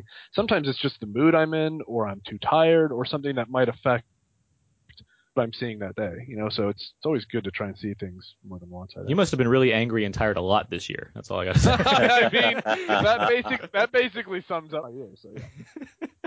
Oh, I like I think 2014 is that's my top 10 is one of the favorites that I've compiled in the last of the one. I think I've gone up to like 1995. It's probably in the top 10 of my top 10s. I had a lot of movies I really, really liked in 2014. I mean, yeah, that's like the basic ranking of things. Like I think I have 6 5-star movies in my top 10 list. I mean, that's Mark is just an old curmudgeon. It's okay. He's like not even that much older than we are. Yeah, he is. No. It's fun to make fun of him while he's on the podcast with us, right? That's while he's on the podcast. Yes. Well, anyway, I have a question for you too. Yeah. As people who are not maybe as awards obsessive as Mark and myself, so the same people on the podcast. What do you think is winning Best Picture? I mean, up until yesterday, when Birdman, my accountant John Birdman, won the PGA, the golf championship. I thought Boyhood had it. I still kind of do. I feel like that's the one that has kind of the best momentum right now, but I don't know. It's a little up in the air at this point. It is kind of up in the air because I can feel like 2 of them coming on pretty strong. Because Boyhood would be my pick, but then Birdman is coming on pretty strong. And like my secret hope is Grand Budapest. But yeah, I really would want Boyhood to win. Yeah, Boyhood would probably be my pick. And I hope that Grand Budapest wins the SAG. Yeah. That would be awesome. Yeah, I like the acting in that movie. It's a great cast. I mean, yeah. Especially in another year where once again someone gives a great performance in a Wes Anderson movie like Gene Hackman and then doesn't get nominated for Best Actor. Right. Yeah. Great finds. Question for you guys. Something that somebody brought up recently was, does Boyhood work because of the quote-unquote gimmick, or does it work as the movie? And that kind of got me because he asked, well, if you change the actors out, would the movie still work? Would the plot still work? And I was thinking, right. I guess maybe not, but as a whole, it is very good, though. Well, my kind of response to that sort of question is the same response as like, well, what if someone else directed it? Would it still get all that kind of that kind of question where it's like, what if Michael Bay directed Boyhood? Would it still get all the acclaim? Then it wouldn't be. Well, there would have been. Then Patricia Arquette would be replaced with Megan Fox. But I mean, regardless, here's the thing about that kind of question. Then it's not the movie that it is, right. And the fact is, Boyhood is the movie it is because of how it was filmed and because of who's in it. So I mean, it's an impople kind of question to answer because. I saw the movie that it is, and that's the movie that I really like, and that's good in regard. It works on multiple levels. I mean, it's certainly the greatest coming of age movie I've ever seen, by virtue of the fact that we get to watch everybody age, and naturally not with like makeup. We were talking about Benjamin Button earlier, which I love, but. As he was getting older, they were getting So, like, that's part of the magic. Part of the magic is that it took 12 years to make. but it's also a really interesting character piece. And if anybody, I don't think anybody would have given it the same kind of touch that Richard Linklater would have, because that's sort of his style. Yeah. And That's what I see in it. Yeah, when I was watching it, because I saw it at Sundance, it got to the end and I was kind of like, okay. And then there are sort of three scenes that gut punched and KO'd me. It's the scene where she meets the guy who she helped earlier. The I wish there was more, and then his sort of final moments out in the desert, I think, are what really clinched that movie for me. But I see people sort of trying to deride the fact that it was filmed over 12 years being a gimmick, but who else is out here doing 12-year movie projects? If it's right. It's no doubt the achievement of the year. It's no doubt the film achievement of the year. It's a special film. It's an amazing experience getting to actually watch it happen. So yes, all of that. But I'd still come back to, like your friend said, if they would have progressed with different actors and it was all filmed at once, and I know that's an if, but that's the meat and bones of the film, the story. There is a little bit missing there for me. That's what keeps it more for me a top 5 film of the year versus a number 1 film of the year, is that there's a little bit missing story-wise from it to make it the all-time classic. I think a lot of people feel it is, and maybe it will be, but for me, not yet. Great film, not all-time great film. But you mentioned the story aspect, and I think that's what having that process adds to it, where it's a movie about life as opposed to about a strict narrative, and that's ultimately what makes it a better movie for me. I mean, by having that kind of timeless feel to it, to an extent of you're just watching a person age. You're watching multiple people age, not just one. That'd be weird. That's Benjamin Button. But that's a gimmick. That is a gimmick. That to me is a gimmick. And that's fine. By calling it a gimmick, to me, is not taking anything away from it, in the same sense that Birdman, which is probably my favorite film of the year, also works on a gimmick with the whole single take, right? You leave him in one scene, the camera continues down the hallway and finds him on stage the next day, and there's no cut there, right? That's a gimmick too, right? So gimmicks it's not a negative connotation to call it a gimmick, but it is a gimmick. And I think if you take out that gimmick from Birdman, you still are left with a pretty good film. Whereas you take that gimmick out of Boyhood, and I don't know what you have. And I'm probably wrong. That's just kind of I would disagree. Yeah. Okay. Only because of the standpoint of I think that Richard Linklater is a talented enough filmmaker. Richard Linklater is really, really great. And also that it's a character piece. And we're so used to seeing people different, if we're aging, if the character ages, we're going to see different actors. So I don't necessarily think that would take much away. I just think that having the same people in these roles progress through time really adds to what makes that movie special. And you can take that, maybe they would have found a Mason Jr. who was a better actor in the high school years or something. But would that make the situations that character was going through any less potent because somebody else was playing them or not? I don't think so. Or Patricia Arquette's character dealing with all of those shitty husbands.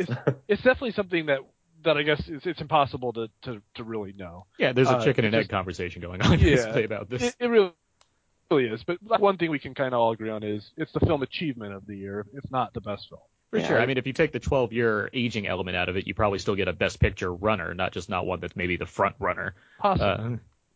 Yeah. Because I do think that amounts to Richard Linklater's skill as a filmmaker. I mean, it's not like he's a rookie. He's been doing this for a long time now, and I mean, he knows how to. A lot of his films, take away, some of the more blockbustery, not block, but more studio film friendly or general audience friendly, like School of Rock or The Newton Boys or something. Most of his films rely on people having long conversations that are have some semblance of depth to them and are shot in a way that just feels fairly naturalistic. And this is the one that feels like an ultimate compilation of that for obvious reasons, and it's being recognized as such. What else, guys? Answered that. Right. So shut up. I don't know. Whiplash had the most drumming. I mean, What if you played guitar instead? Birdman had some drumming, so. but Whiplash had more, and it looked better. I don't know where to go. Birdman Let's score go. was We haven't great. talked about the actors much as a whole. We've talked about them kind of on the fringes, but we haven't talked about these. What we think is going to happen in these races. Let's use that as a way to wrap up this conversation. Let's start with. That seems to me. Sorry, I didn't mean to jump in, but That's fine. to me, probably the least hitting element of this Oscar race is the 4 acting categories. It feels really done deal, and after tonight, we'll probably know even more for sure. But Keaton, Moore. Julianne, J.K. Simmons, and Patricia Arquette. The 4 of them have just been lining up for everything down the line. So and they have all the right nominations between them, and. So I mean, does anyone disagree with that? To me, it feels like the least exciting.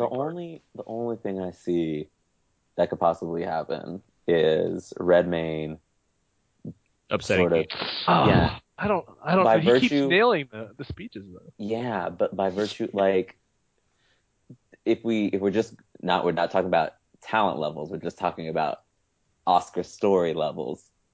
Okay. Same type of performance, same age as when Daniel Day-Lewis won his first Oscar. Right. Who Daniel Day-Lewis beat that year? It's a typical Oscar.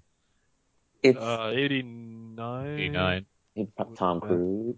Was that Tom Cruise in Born on Tom the Fourth Cruise of born on the July? 4th of July. No, that's 80s. I want to say, isn't it? Or maybe it is 89. I think it's 89. Yeah. No, when's So- Rain? Well, Rain Man's That's a 88. good- It's after Rain Man. Yeah. I think. Okay. That So, might be like, the same. I could see Redmayne winning that way, but I think the acting races are pretty locked up. So Daniel Day-Lewis beat Kenneth Branagh for Henry V, Tom Cruise born on the 4th of July, Morgan Freeman driving Miss Daisy, and Robin Williams Dead Poet Society. Those are some names in that group. Redmayne is the only one I can see upsetting. If you had a stronger Best Actress field, Yeah. maybe I could see Julianne Moore losing again.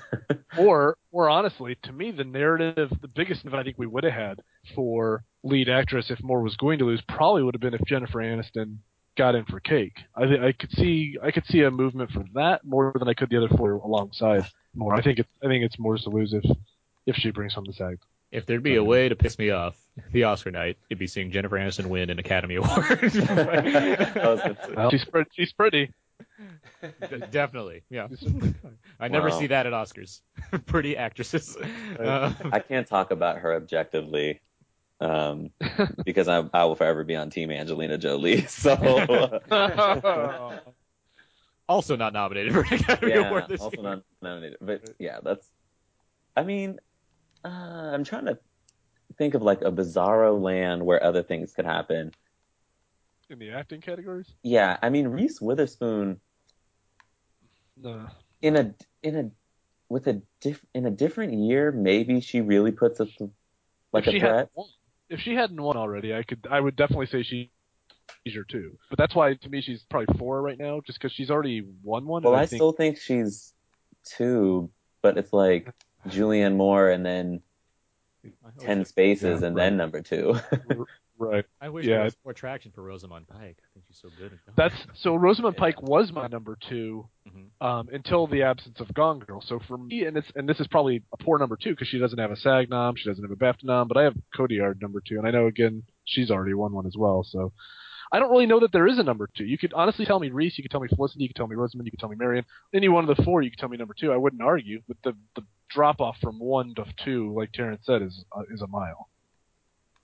Yeah. Especially if Moore wins the SAG tonight, because then she will have won the SAG, the Critics, the Globe, and she's up for BAFTA, which I probably wouldn't expect her to win that one. But taking 3 out of the big 4, she's if she takes BAFTA as well, then forget about it.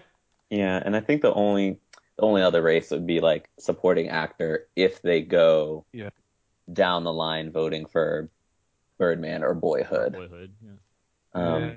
Yeah. Because I can see Norton happening before Hawke. we've seen Academy voters' votes, and when they like a movie, they just put it everywhere, regardless of if it was really the best in that arena or not. That's what's interesting. I mean, is not usually, but I mean, there tends to be upsets in the supporting actress category, but it just seems like they're so set this year. Like, it doesn't seem like anything's changing here. Yeah, they really They really feel that way. I mean, there's tons of interesting stories to talk about. Other categories like picture could go several different ways. Director kind of still feels a little up in the air. The screenplays look a little interesting. You got who knows what the hell to do with animated with Lego Movie out of it. There's a lot of stories, but when it comes to the 4 acting categories, which I know a lot of people who don't follow awards much, that they don't care for cinematography and art, production design and whatnot. They look more to the stars. Mm-hmm. And unfortunately, this year we have, one of the probably most boring races in a while in those categories. They just seem so enough. But yeah. We'll know more after Sunday night with tags. So, but it just feels that way. All right. Well, let's get to the real meaning then. Let's get to best documentary short subject film. What do we think, guys? I'm feeling Johanna, but White Earth. I mean, I don't know. I haven't seen any of those yet, so. I'm looking forward to actually being able to check those out next week. I think they open in my area on the 30th. So yeah, I'm hoping to be able to check out the blocks of the short film nominees, the animated and the live action, particularly, just because those are inherently more interesting to me. Sorry, but they are. Well, that's it. Those are the awards that will help you win your Oscar pool. Oh yeah. I'm telling you, Mr. Hublot. Mr. Hublot. Mr. Hublot. Yeah. That made me so mad because that was my least favorite of the nominees. I liked that one. That was good. And I so picked that one because yeah, they like this little French quirky thing. They'll do it for them. Yeah, that's how you win your Oscar pool. If you go 3 for 3 in those categories, you will probably win. I remember what was it? Honestly, I'd be very happy with 2 out of 3. Well, yeah, that's what happened last year. Mark and I tied for the most right. And Award Circuit has an annual fight to the death finish on the 23rd of every year, right? So you guys are actually over date on this one. So. Our little version. It's our own Hunger Games. We have to. The Award Circuit Thunderdome. Right. 2 critics enter, 1 man will I could have had one more, but I predicted Gravity to win everything, and so I was like, I might as well just put it in picture, even though I knew 12 Years a Slave was going to win. You went against the black movie. Whenever you come so close like that, you always look at that one award where you just look like an idiot on. Like for me, it was last year I picked American Hustle. I just didn't think they would give it nothing, so I picked it for screenplay over Her. Even though Her seemed like the no-brainer with what it had won, it just for me didn't feel like an Academy type screenplay to win. So that was my big mess up, or I would have had the 22. But you can look to any year that you get that many. You look at 1 or 2 and just go, "What was I thinking on that one?" There's one that the Academy likes. It's virtual interaction. So Her just, right? I'm glad it won. It was the better screenplay. But. All right, let's move on, guys. That was fun. Any final thoughts, I guess, before we move on from the Oscars? Are you looking forward to Neil Patrick Harris as a host? Yes. Yeah, finally. I think so. Do you think he'll do magic on stage? I hope so. I hope he's gonna sing. Oh yeah, for sure. Or at least he better. Yeah, I hope he and Hugh Jackman and Anne Hathaway all do a 3-way song together. Yeah. But all right, well, let's move on then. Let's we're getting to the end of the show. That's why we had this long conversation. We're already near the end of the show, guys. Let's do what I now presents what's out now. These are movies coming out on Blu-ray or DVD this week. We're streaming, and we have a few things here. We have Fury, which we talked about a bit. Yeah. Abe, you there? Yeah, I'm here. It's all right. Fury. Yeah, it's all right. I said, Yeah. The Book of Life, which I liked quite a bit. This is the animated film. Haven't had a chance to check it out. It was cute. Yeah, I like it. Let's see. The Judge, which is one of my worst films of the year. No, don't unless you really like diarrhea scenes. Thank you, Abe. Yeah. Let's see. There's a thing called Open Windows coming out, which is from Nacho Vigalondo. It stars, I believe, Elijah Wood and adult actress Sasha Grey. But Nacho Vigalondo, he did his movie Time Crimes, which I'm a huge fan of, and I haven't heard the greatest things about this movie, but I'm still kind of curious. Let's see. Downtown Abbey season 5 comes out this week, guys. I believe that's how you say it. That's Mary Tyler Moore, right? Yeah, Downtown Abbey. Gotcha. I'm just not going to correct myself and make people frustrated by me not doing that. And let's see. Justice League Throne of Atlantis comes out. There's another DC animated feature, which has everyone's favorite Aquaman, so, get excited for that. Just get ready. Jason Momoa, 2018. I loved Aquaman as a kid. Did you? Yeah. You had the Speedos and everything? Oh, yeah. He's proud. Word He's him proud now. to admit it. Word him right now. No shame. that's right. No shame in his game. And lastly, just because this movie came up a few weeks ago, Abe, The Replacements comes out on Blu-ray this week with Keanu Reeves. So I just wanted to point that out. And Gene Hackman. That's just a fun movie. Shane Falco. I miss Gene Hackman I do too. I wish he'd just narrate things more. Yeah, he should. or something. Or something, yeah. French Connection 3, anything. He's That happened. getting fit. Yeah, he's getting fit to do that. He's returning. Popeye's back. All right. What else? What's next week? Next week we have another week of stuff. There's Project Almanac, which I've been hearing good things about. Have you? Yeah, I have. It looks like Primer and I don't know that one weird kid movie. I don't know. That one weird kid movie. Yeah. Earth to Echo. Earth to Echo. wow. I'd say That's the last I'd say Primer and Chronicles more what I'm thinking of. Nobody has superpowers in that movie. But it's still what makes it Earth to Echo like? Kids. They're not kids though. They're the same age as the kids in documenting it. Chronicle. Regardless, that might be the thing we discuss, or we'll figure out something else. We'll see. Yeah. So with all that said, let's wrap it up real quick with what should people go see now, and what are you seeing next? So Mark Johnson, what would you say people should go and see now? Oh. Well, I'd say go see Selma if you can, if you haven't already, or any of the Best Picture nominees that you haven't seen, especially Birdman and Boyhood, since those are your two front runners. And Terrence, what would you say people should go see now? Go see Selma, and if you happen to be in the wonderful metropolitan areas known as New York and LA, go see Mommy. Ugh, lucky. That's a Xavier Dolan film, right? Yeah, Xavier Dolan film. Yeah, I hate recommending small movies like that because I know not everybody lives in these big areas, but if you do, please go see those. That's why I write down two movies. I would say go see Whiplash if you can, because I know it got expanded again, and like I've seen it a few times now. It's just a good movie. Or I'd say go see Paddington, because that's everywhere and it's wonderful. Paddington. That is like the surprise of A British movie that didn't get nominated. the year so far. Well, no, just, Well, 2015 though, right? I mean, Yeah, I used to love Paddington Bear, so It looks so awful. But it's, Yeah, but that's kind of why I can't bring but it's myself good, to go huh? watch it either, Mark. so basically, What do you mean? What do you mean? It's 2015 Still can't, beyond Abe? I mean, despite everyone loving it, seen it, yeah, and I like the way you described it as a warm hug. that's what it is. It's a warm I hug just- in a movie I- form. When I saw the trailers, I was like, Oh, wait. I don't know. Abe, what was one of your biggest surprises of last year?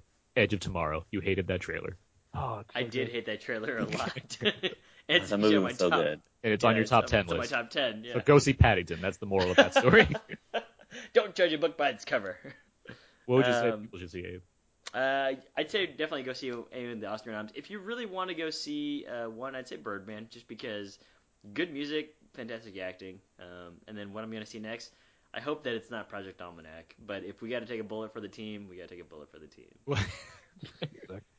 I'm telling you, I'm hearing good things. All right. All right. Well, good. That's gonna do it for this week's episode of Out Now, Theron and Abe. You can find more of my work on my personal blog, thecodeofzeke.com. You can find all my movie reviews, as well as at whysoblue.com for all my Blu-ray reviews. You can also find me on Twitter at AaronsPS4. Abe? You can find more fun stuff at walrusmoose.blogspot.com and twitter.com/walrusmoose. Mark Johnson. Terrence and I both are at awardcircuit.com. My Twitter is at MarkLikesMovies.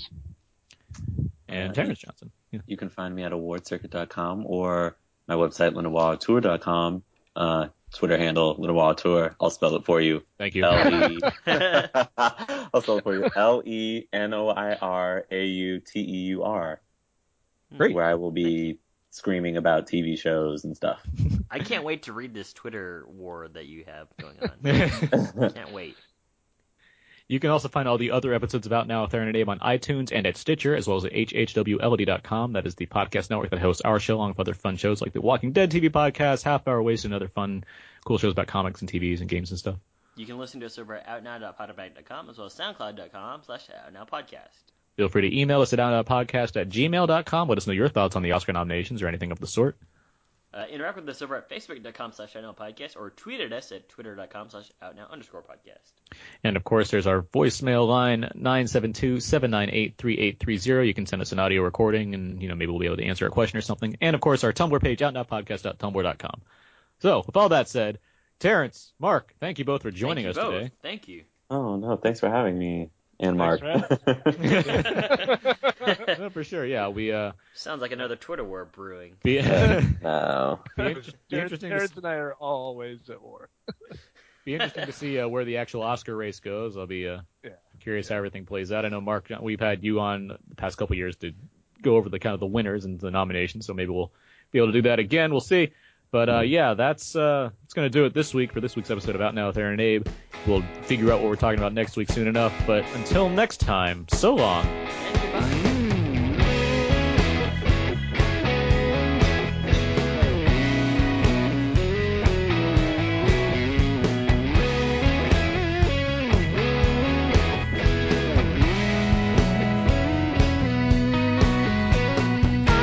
This shows in parallels, and don't you want the invitation? Big bright accent, catty smile, Oscar Wilde confrontation. Live like it's the style. We waltz on your front porch. We are all our own devil. We are all our own devil. And we make this world our hell. We said we are all our own devil. We are all our own devil. And we make this world our hell.